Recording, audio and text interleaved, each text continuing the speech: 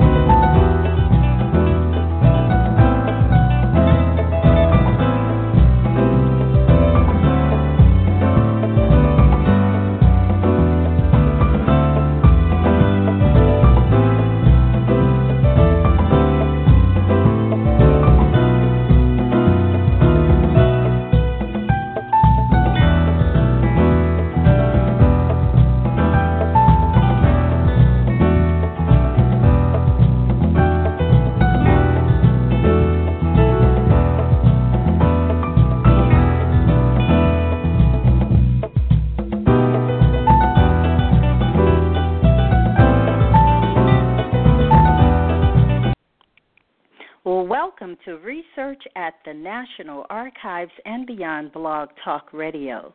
This is your host, Bernice Alexander Bennett, and I'm so happy to welcome the callers and chatters to Research at the National Archives and Beyond. This show will provide individuals interested in genealogy and history an opportunity to listen, learn, and take action. If you have logged in as a guest and you wish to participate in the chat, please sign in through Blog Talk Radio. Well, tonight's show will focus on Black Carolinians in World War I. For 21,609 young African-American men who called North Carolina home, the First World War meant leaving families and familiar Tar Heel communities. The military service and sacrifice of those tens of thousands of Black North Carolinians, however, are not well known among historians or the public. Their contributions, individually and collectively, have been generally ignored, simplistically rendered, represented by only a few, hidden away in disparate and scattered sources, or carried to the grave without articulation or preservation. The war's centennial offers an opportunity to examine that void and to highlight the collective service Black North Carolinians rendered. My guest tonight is Dr. Janet G. Hudson, and she is a historian and two-time winner of the Stephen L. Dalton Distinguished Teacher Award and author of the prize-winning book Entangled by White Supremacy, Reform in World War I-Era South Carolina. Her project, Black Soldiers Mattered, is an online digital humanities project that explores African American soldiers from North Carolina who served in World War I. And it can be found at http://blacksoldiersmatter.com. And I put the link in the chat room so many of you can see it. So let me give a warm welcome to Dr. Janet Hudson to Research at the National Archives and Beyond Blog Talk Radio. Welcome, Janet. Oh, thank you so much for that wonderful introduction. I'm excited to be here. Well, I'm excited to have you. So let's start kind of at the beginning. What motivated you to research Black Carolinians in World War I? I was approached by a group of historians from North Carolina who wanted to tell the story of how the war had affected the state. But they didn't have anybody that had stepped up to write the chapter on Black soldiers. And so they contacted me since I had written about African Americans in South Carolina. So I agreed to do it. And the funny thing is, I didn't really know anything about North Carolina. Even though they're close, these two states are very, very different. And I was steeped in South Carolina sources, South Carolina is a black majority state, and North Carolina was not. So very different states, so it was a brand new project for me. And so how would one begin? I mean, this is a brand new project for you. So what was your research strategy to identify the North Carolina black soldiers? Well, I started by finding what other people had written, and that turned out to both be simple and difficult because there had been practically nothing written. And the few things that didn't tell much of any story whatsoever. So I started doing just the most traditional things of looking in the archives, trying to figure out what the sources were. And I was really pretty naive at the beginning. But what really helped me was discovering that Congress had dictated at the end of the war that every state create a set of service cards. And that's the name of them. They're service cards for every soldier who served. And so they had these cards. And then I realized, well, these cards could give me a lot of information about these soldiers.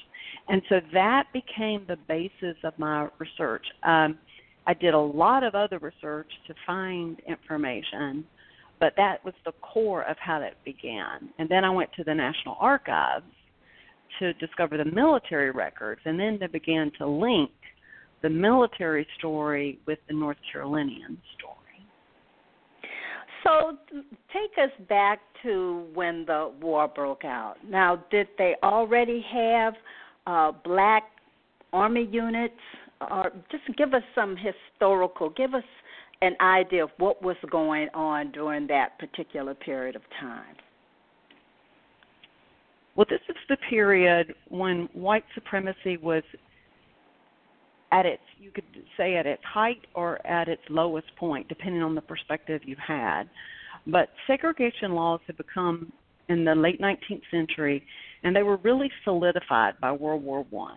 And in fact, this generation of soldiers had pretty much grew up under that. That's pretty much all they had known. That was not true of their parents, but that was true of this generation.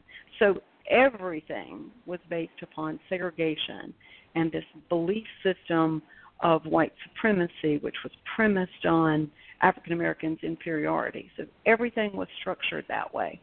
There was a very small military. The United States military was tiny at the time, and there were African American units, but not many of them. Ironically, the military decided not to use these seasoned soldiers in the war. Instead, they were sent to guard the territories around what were then Arizona and New Mexico, as well as serve in the Philippines. Some of them did end up serving, but most of them did not. And so there was a lot of controversy initially about the role that African Americans would play in the war, because, of course, there's so much controversy about what serving as a soldier means. Is that a term of honor, or is that something that you do that might endanger your life? And so there was a good bit of debate, especially at the state level, about the role that African Americans would play. But Congress squelched that when it passed the draft just a few weeks after the Declaration, and that determined quickly that all Americans, men, would be drafted. So with all American men being drafted, first of all, how did they implement this draft? Because right now you're saying that you did have this small military of black soldiers, but they didn't utilize them. They didn't want to utilize them for World War I.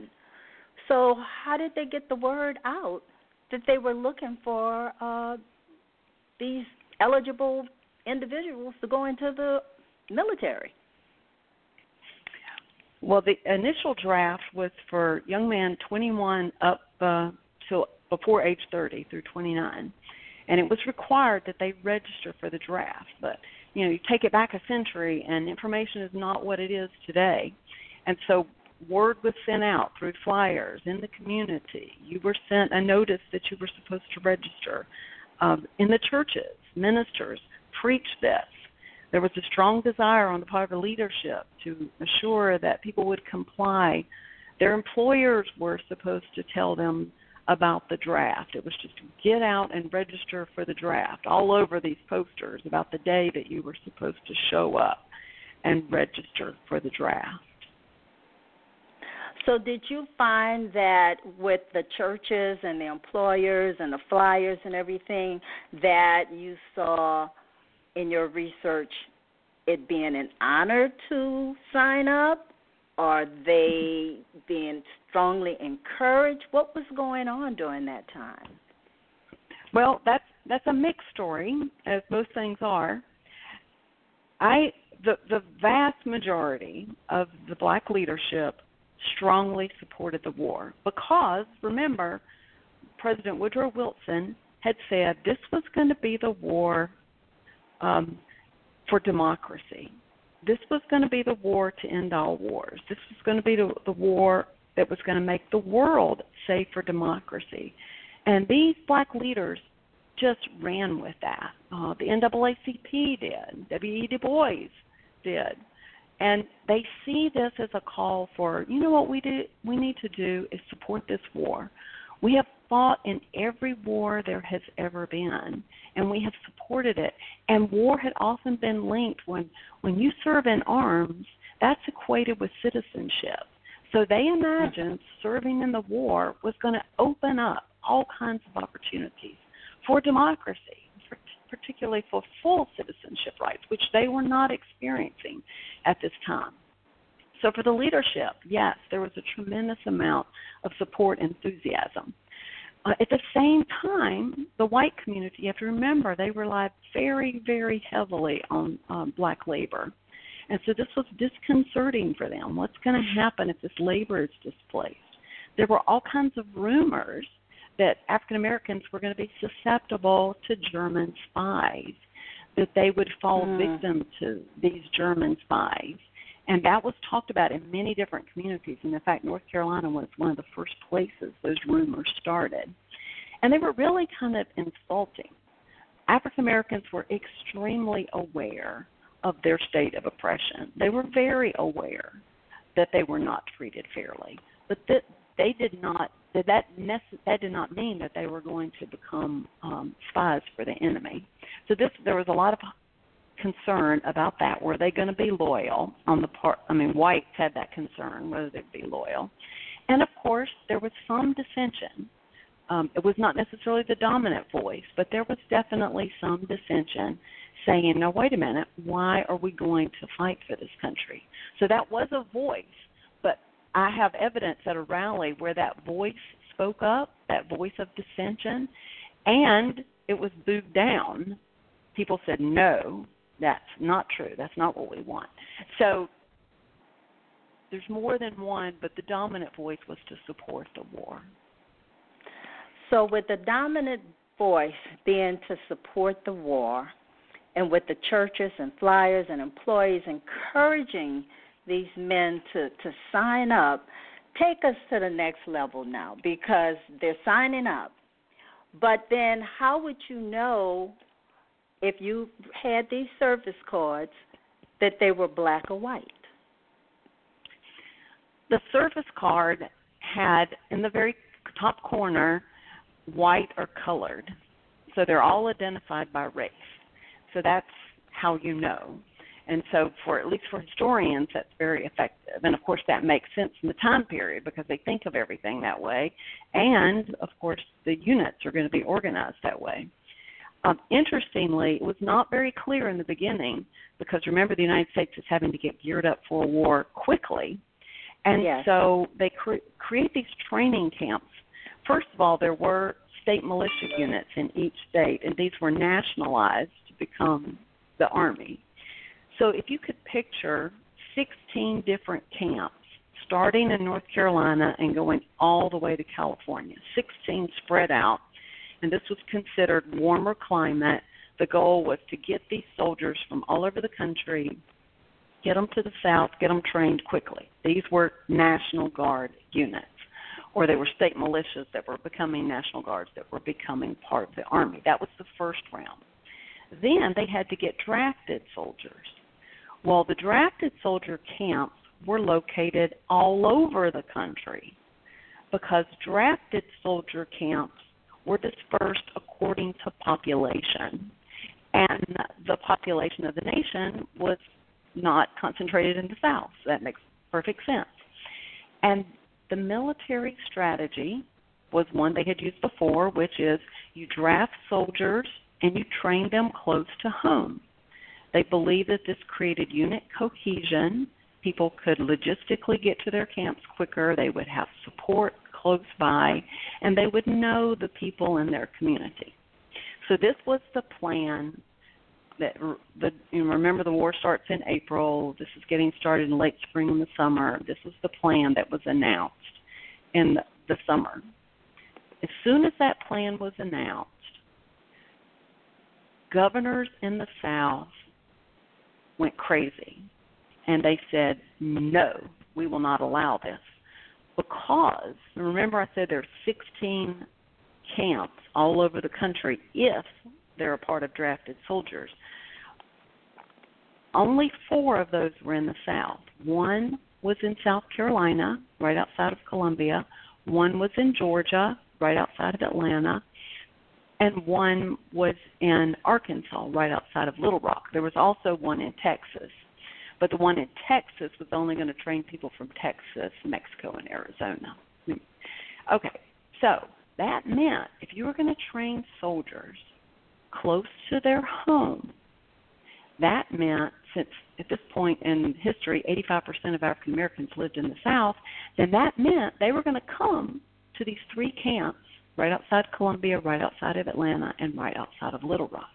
And this made the white population very, very nervous. They were very concerned because of their views of black men with weapons. What's going to happen if these soldiers come and train in these camps?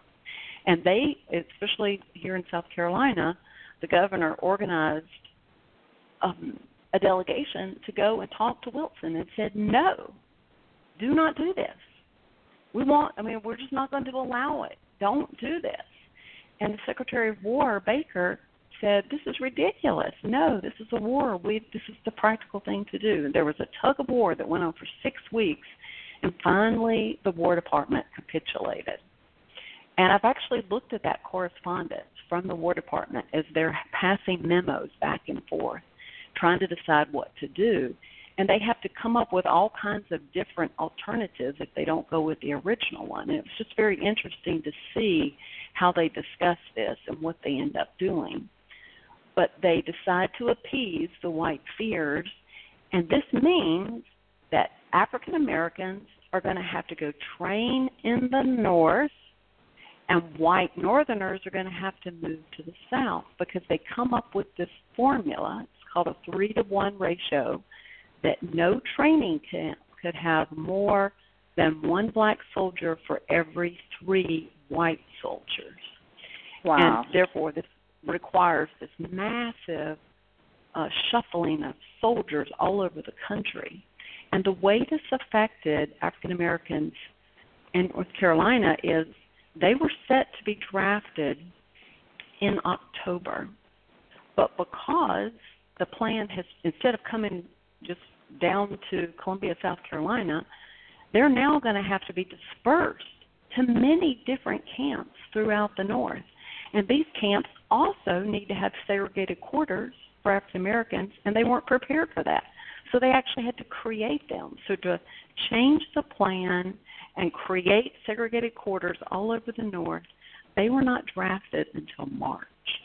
So this is one example of how this structure of white supremacy and the fears of whites affected very, very tangibly African American soldiers. My goodness.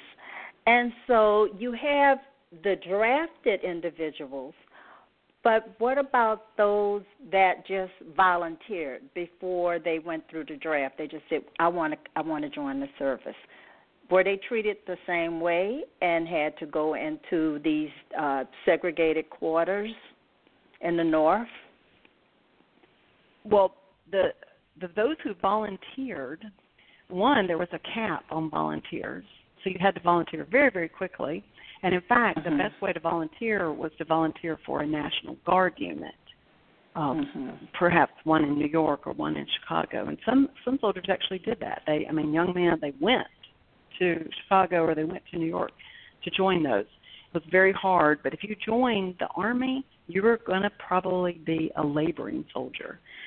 There was a specific effort to get African American soldiers to volunteer to go do some of the early hard work of preparing the ports. These were known as stevedore units, and so they were shipped over to France very soon in the fall of 2017. And so that's one way that volunteers were used. The other volunteers tended to volunteer through a National Guard unit. And again, there was a cap on volunteering. Now we have a question about the boot camps. Did you see any evidence in your research of mistreatment during the boot camp training experience? Yes, widespread. And the way we know about this is for two primary ways. The NAACP was keeping a close watch, and there would be people who would send letters. Soldiers would send letters to the NAACP. So through that correspondence, you find in the camps this ill treatment.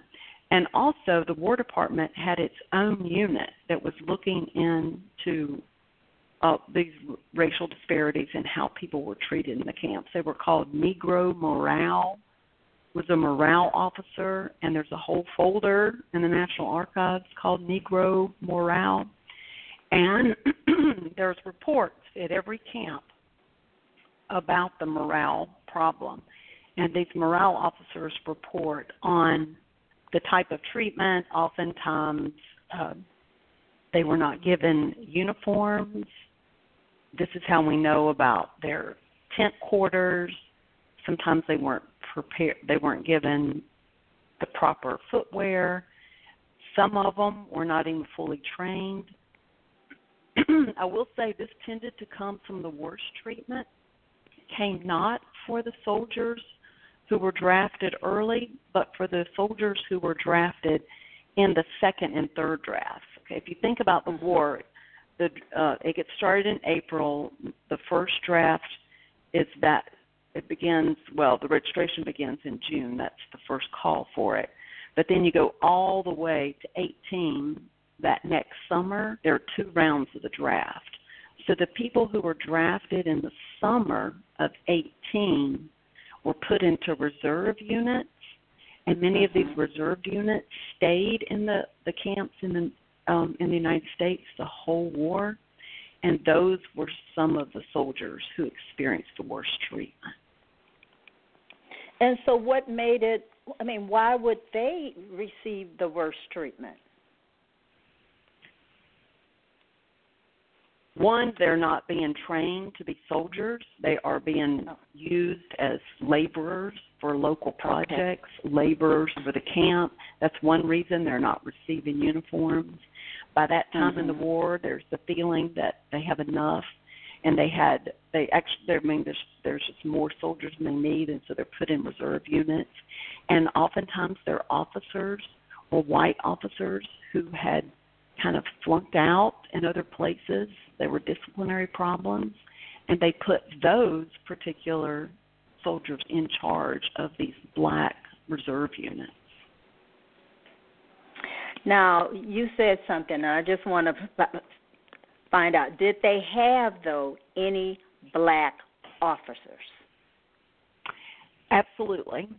That was another point where the national black leadership argued strongly that there should be officers.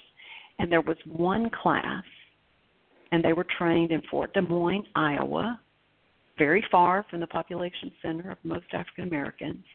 And there was one class, but these officers were serving, there are 2 black divisions, the 92nd and the 93rd, and most of these serve in the 92nd Division.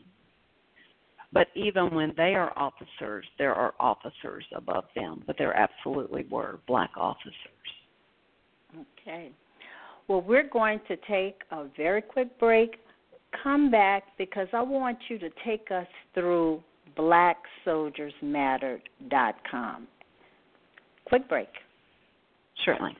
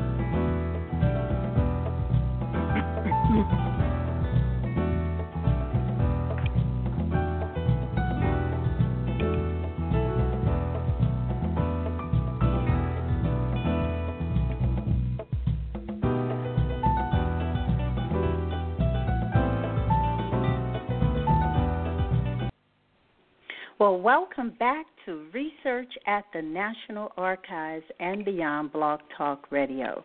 This is your host, Bernice Alexander Bennett, and you can join me every Thursday at 9 p.m. Eastern Time, where I will have an expert to share resources, stories, and answer your burning genealogy and history questions. Remember, all of my guests share a deep passion and knowledge of genealogy and history. All of my shows are available as a podcast immediately after the broadcast, and they can be downloaded from Blog Talk Radio, iTunes, TuneIn.com, and Stitcher.com. Well, you have been listening to Dr. Janet Hudson, and we're going to now talk about blacksoldiersmattered.com. So take us through blacksoldiersmattered.com so that everyone can know this valuable database that you have put together. Okay, wonderful. I think it's important to first understand what it's based on, and it's based on the service card. The service card was created after the war, and it reflects the whole history of a soldier's service in World War I. And many of your listeners have probably seen these cards. They're not the draft card. They're not the registration card, but it's called the service card. So what I did is, and there were 21,600 of these black soldiers, and I wanted to create a database of all of them. And each of the cards contain about 26 fields of information. So I had the cards digitalized. Sadly, it didn't take because these were done on a typewriter 100 years ago, and the characters just don't come through consistently with modern-day OCR digitalization. So I had to go back to a different method, and that is doing a random sample. So I chose 1,500 using this methodology of a random sample, and then with a grant hired 2 students to type all of the fields from the service card. And from that, I could create a database that would tell the history, about all the soldiers from North Carolina and how they served. So this is how I was able to get a picture of what the entire population of soldiers did. And I think that's really what makes my project valuable, because until this point, you just have bits and pieces, anecdotal information. But with doing a random sample of the entire population, I can much better tell that story. So that's what this is based on, to try to explain the story of all of these soldiers. So if you come on the first page, this it might be awkward for people who can't see it, but essentially I take those service cards and make them available to the general public. And there's a list of all 21,600 of these soldiers in alphabetical order. So anyone can go to this website and they can look up a name. If you know someone from North Carolina, if you know someone in that area, if you have a family name, you can look it up and look at the service card of that soldier.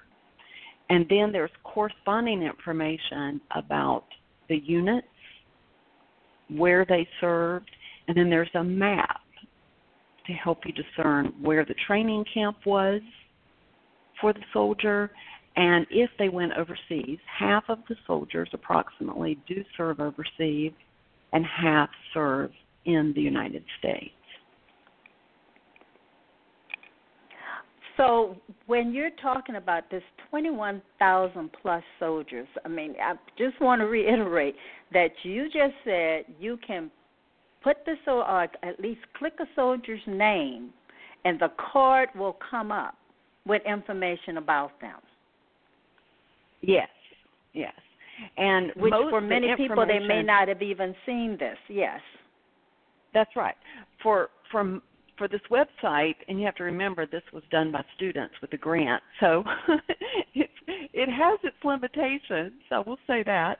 It does have its limitations, but it is a fabulous source of information. And I personally have even volumes of more information. If anybody's interested, I'd be happy to give you even more stuff that's not on the website. But the story that's being told on the website is from that random sample of the 1,500. But when you go to, there's a link for individual soldiers. Under the individual soldiers, it lists all. It's a complete list of all of the soldiers. And they're alphabetical order. You just pick a letter, and you click on that letter, and you will see a comprehensive list of names. And then you just click a name, and then you will see the service card come up. Now, and to your knowledge, if they were in the random sample, it tells you even more. I'm sorry. Go ahead. I was just going to say, if the soldier you picked was in the random sample, you'll get more information. But if not, you'll just at least get the card and the basic information. Right. So there's a question in the chat. Are there similar sites reflecting other states? Or is this North Carolina just unique? Yeah, this particular project is unique to North Carolina. Now, because every state decided different things to do with it, some states have made their service cards available online. If they have them, but I know that some of them don't distinguish by race. They might have them all in alphabetical order, and then you would have to figure it out. So different states have done different things. Some states you still have to actually go physically to the archive to find them. So that just kind of depends on what states have done. This is my personal project. I mean, these are public records, but creating this website is something I've done. It's not linked to a state archive. Now, you mentioned that 50% of the soldiers were assigned domestically and 50% internationally. Where did they go? To France. Practically everybody, at least from North Carolina, went to France. And also, we'll say this is true nationally, and it's reflected in North Carolina. About 10% of African Americans serve as combat soldiers. And that, again, was a decision made by the War Department, influenced by these values of white supremacy. There was a great deal of concern. One, there was concern they would be capable, and then there was also the fear of what it would be like for these men to have arms. So they are restricted in some ways. Plus, there is a belief that these soldiers were better suited, and I put that in quotation marks. This is how white leaders at the time thought that African Americans were better suited to do hard labor. So they were disproportionately given some of that work to do. So if you look at the soldiers who go overseas, approximately half go. So that would mean about 20% of those overseas are actually serving in combat, and the others are serving in labor units. And that is not to undermine their work, because there were different types of labor to be done, and some of them serve close to the front line. Many of them do very, very, very hard and difficult work. But when you say hard and difficult, what are you saying?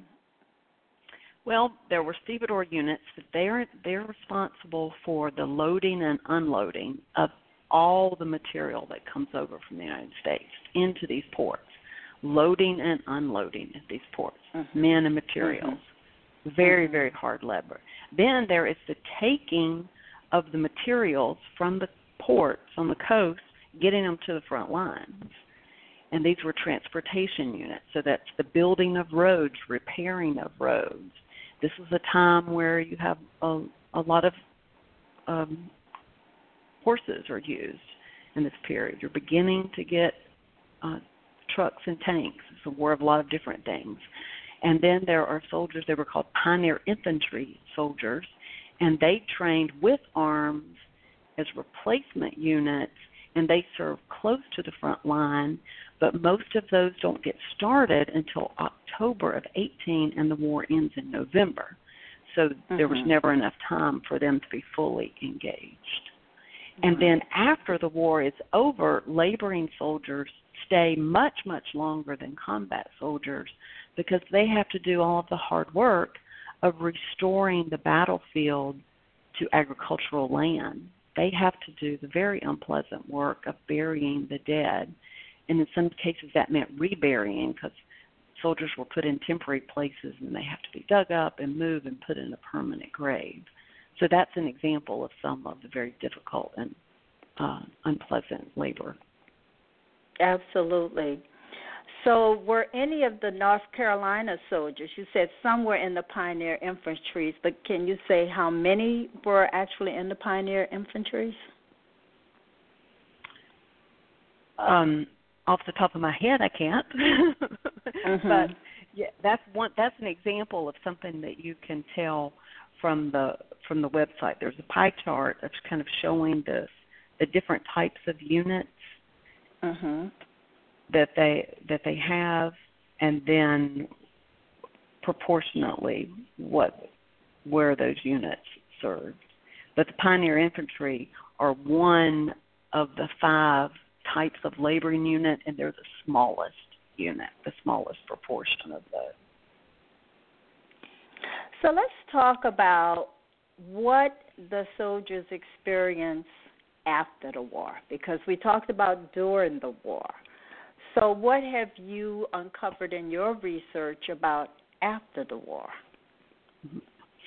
Well, I'd like to say, to begin after the war, to talk about these North Carolinians as well as South Carolinians who served in the 93rd Division, because the 92nd Division is the largest and most complete division, and there was a lot of discussion about whether their service was adequate or not, whether they lived up to the promise of being soldiers. Then there was the 93rd, and that was made up of only four infantry units. But these 4 units were sent to serve and fight with the French. They serve in French uniforms with French weapons, and one of these units was made up almost entirely of Carolinians. This is the 371st. So probably the most immediate, you asked about after the war, these soldiers come home in February of 19, parading tremendous pride, very excited. They come home to Columbia, to a crowd very enthusiastic to receive them. They march through the town. They march to Allen University, where they're greeted by African-American leaders and a host of white leaders, including the governor. And at that rally, welcoming home combat soldiers who were decorated because of their admirable service in France, these leaders began to immediately talk about having the rights that the war was fought for, democracy, having the rights of full citizenship, having the rights of what they called a man's chance. And they defined that. A man's chance was with the ballot. a man's chance was serving on the jury pool, improving the opportunities for education. So there was a very explicit link with their service and asking or demanding, insisting on voting rights. And we often don't think about that. You have to remember, voting rights don't come till much, much later. And oftentimes people think about the civil rights movement in the post-World War II period as demanding voting rights. But it was these soldiers who come home and the African-American leadership who supported the war with the anticipation that this would happen, that they immediately asked for it. And as I said, they came home in February, but the black leadership, the civilian leadership, started this even sooner. They started it with Emancipation Day in January. They held rallies even sooner, and making it clear that they wanted to make this link between these men serving and democracy at home. So while they had the parade and they had this platform, they knew what they wanted. What was going on now?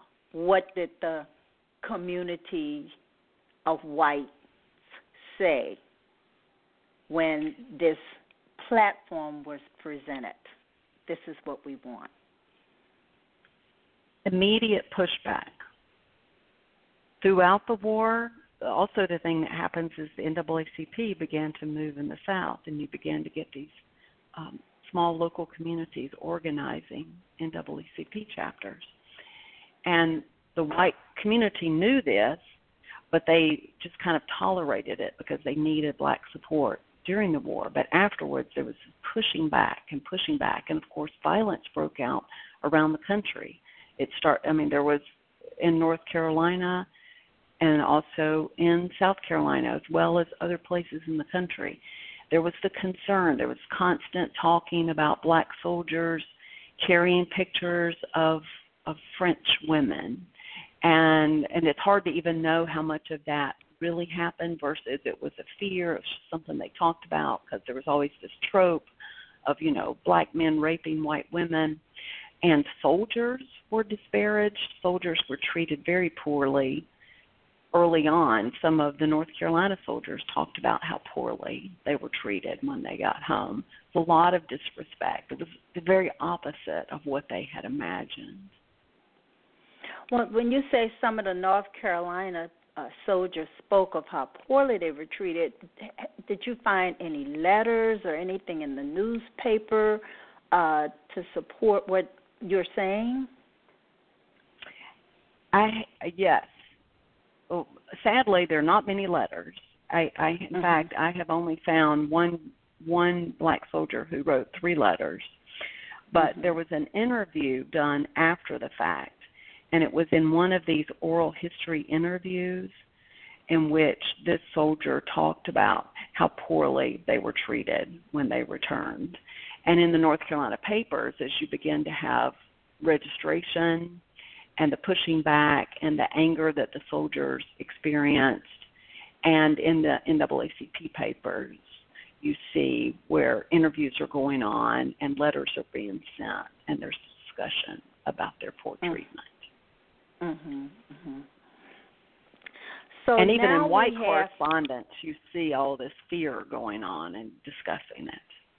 All of this fear, right. So you have these soldiers, they went from the field, they came out, they were drafted, they performed their duties as they said they would, and now they're putting up these demands. So what's happening now? Why don't we see as much information out on World War I and the black soldiers as we would expect? Because as you said when I asked you in the beginning, there wasn't a whole lot of information. Okay, well, let me try to summarize what it was like in North Carolina. Remember I told you all the ways that white supremacy affected these men? First of all, it determined that only 10% could be combat soldiers. Then it determined they were going to have to train outside their state. Then it determined that the draft was going to be delayed until March, and then it determined that they're going to be laboring soldiers. North Carolinians were sent to 300 different units. If you were a black soldier from North Carolina, you did not serve like white soldiers. White soldiers from North Carolina overwhelmingly served in 2 units. And to this day, those the 81st and the 30th, there's a lot of pride associated with those white units because they were North Carolinians. And they trained close to home. They trained in camps in South Carolina. And they were proud of that. They served with their neighbors, with their community, with people from their state. They developed that sense of identity and pride. If you were a black North Carolinian, you were sent all over the country. You were spread out. Whichever unit you were in, whichever camp you were in, you were a minority. Not only a minority as an African American, you were a minority as a North Carolinian. You just kind of faded in whatever unit you were in. There was no black unit from North Carolina. So do you see, they could never have that close identity. And as I've done this research 100 years later to even explain that story, at the time, I don't think it was even understood. People were just sent all kinds of places. And when they come back, they probably came back with, well, I ended up in New York, and I went over to Kentucky, and I was in Virginia, and, all over the place. And I went to France, and, well, I got stuck staying in Charlotte. So there were so many different types of experiences. Plus, the war doesn't last that long. And they were treated so poorly when they got back.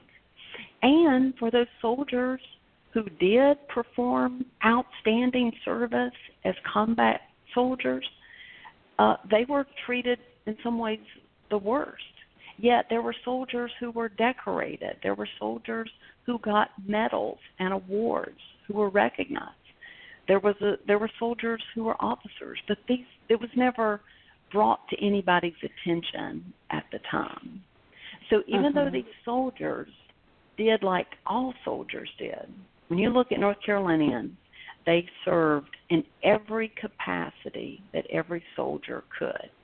And in fact, the Medal of Honor winners, which were not given at the time, but the Congressional Medal of Honor winners, the only one for years and years and years was Freddie Stowers from South Carolina, serving in the 371st.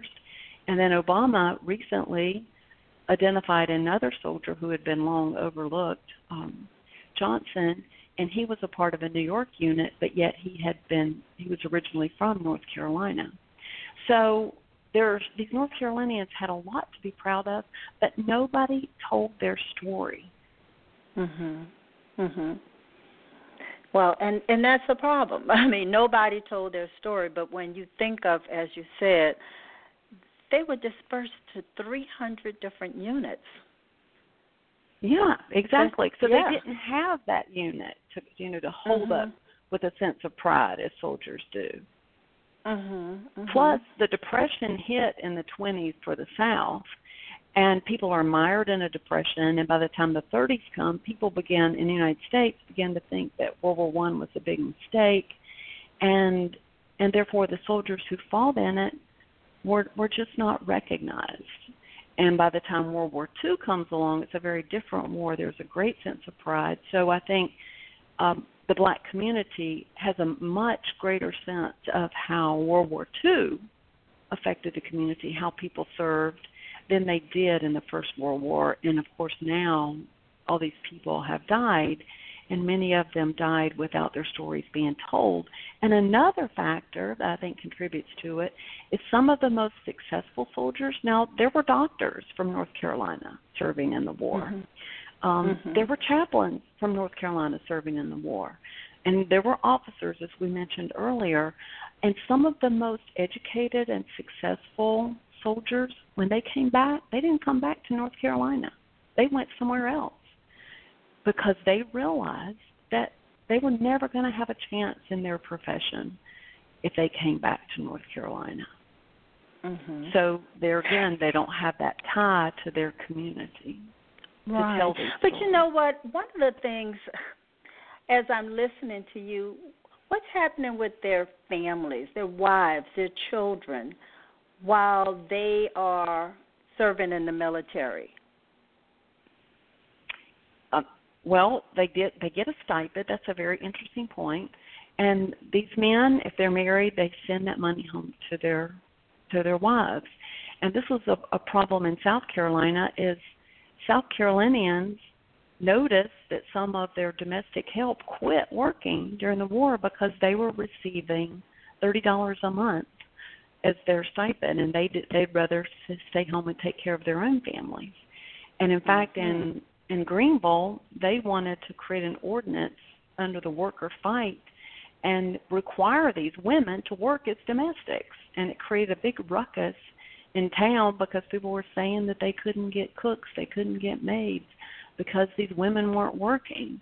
So that's an example of having constantly a double standard where these women now have someone, they have a breadwinner that's bringing home more money than they did when they were working in the cotton fields, but yet they're still treating them with disrespect, even though the community is doing everything it can to support the war, including raising money. And what do you mean raising money? Well, in World War I, there was constantly selling of bonds and war stamps to help fund the war. And so every community is expected to purchase some of these war bonds and war stamps. And they would divide it into subsets of the community. And so the black community was expected to do their share of, I guess you wouldn't necessarily call it fundraising, but certainly efforts to use your money to support the war. And the black community did their share because these were proportioned out to every community. So with the Black Soldiers Matters website and your database, have you shared that with the communities in North Carolina so that individuals who knew of family members in World War I could share what little they were told or what they found out about their ancestors? Yes, I've been to a number of conferences and college and universities as well as public library presentations trying to link this information with the community. So I've done that many times, and when I do find people, it just warms my heart because this is what I really want people to know. I want people to know about these men's service that's kind of been ignored. And that's what I hope will happen from this interview, that people will hear this, that they'll explore it, and they'll make a connection somewhere with a family member, with a community member. Yes, and I certainly hope that definitely happens as a result of people hearing about the database and then sharing that information with others. Well, we have only a few minutes left. Do you have any parting words, or do you have any additional information that you have not shared with us that you'd like to do so before we close out? Well, I'd just like to draw attention to the fact that these were young men. Most of them were in their 20s. And they did what their country expected them to do. Some of them lost their lives. But most of them went and did what they were expected to do. And I just think it's terribly sad that they haven't really been recognized for that, and that service has been overlooked. And I would just like for people to connect with that and appreciate their contributions. And not only their contributions, but to understand how the deck was stacked against them and to see the odds, all the ways that these ideas around white supremacy shaped everything about their experience. So when these soldiers have been criticized, I think that criticism is sometimes very, very unfair because there's strong evidence that many of these soldiers performed admirably. even perhaps at times when it fell short, there's so many reasons that it fell short. And there's one that I think didn't come out in our conversation, and that is, remember I told you the 3-to-1 ratio, where for every one black soldier there had to be 3 whites. Well, you cannot train an entire division with that ratio. So they took the one full black combat division and divided it across 7 training camps. These soldiers never trained together as a unit in the United States or in France. So in some ways, how can you expect the division to perform as they're supposed to when they're never even given the opportunity to train together? Yet despite that obstacle, there's evidence that parts of that unit performed very well. So I think that there's constantly criticism that's unfair, and there have been many historians who've begun to relook at this. What's difficult about it is that the evidence you look at is coming from whites who are steeped in these ideas of white supremacy. So you always have to be careful how you read that evidence. But more than anything, I really, really hope that people will just take a look at these service cards. They tell such an interesting story about the units they served in, the time they served overseas, where they were born, where they were recruited, where they lived at the time. There's lots of information that's very, very interesting, how old they were at the time, when they were discharged, and sadly, if they died, it gives you a family member who was contacted about that death. So lots of interesting information. It sounds like it, and there's a question. If they're not in North Carolina, where would they find the service cards? I would say go to every state archives and look about their service cards and find out what they've done with them. And I know that the website, the name's escaping me, Ancestry.com, has a good many service cards as well. Okay. Well, thank you so much for sharing your research with us today, at least tonight. And, we just need to encourage everyone, visit the BlackSoldiersMatters.com website. Also check out the service cards at the various state archives, because those service cards will provide you with some valuable information. Well, I want everyone to please remember your ancestors left footprints, and you should follow the clues that are presented to you through oral history, family records, and research at the National Archives and beyond. You can continue this discussion on the Research at the National Archives and Beyond and Afrogenius Facebook pages. And also remember to listen to the African Roots podcast with Angela Walton Raji, and also watch for the Black ProGen Live with host Mika Sewell-Smith. Thank you for joining Research at the National Archives and Beyond Blog Talk Radio, and I look forward to you all joining me next week. This is your host, Bernice Alexander Bennett. Good night, everyone. Good night, Janet. Good night. Thank you so much.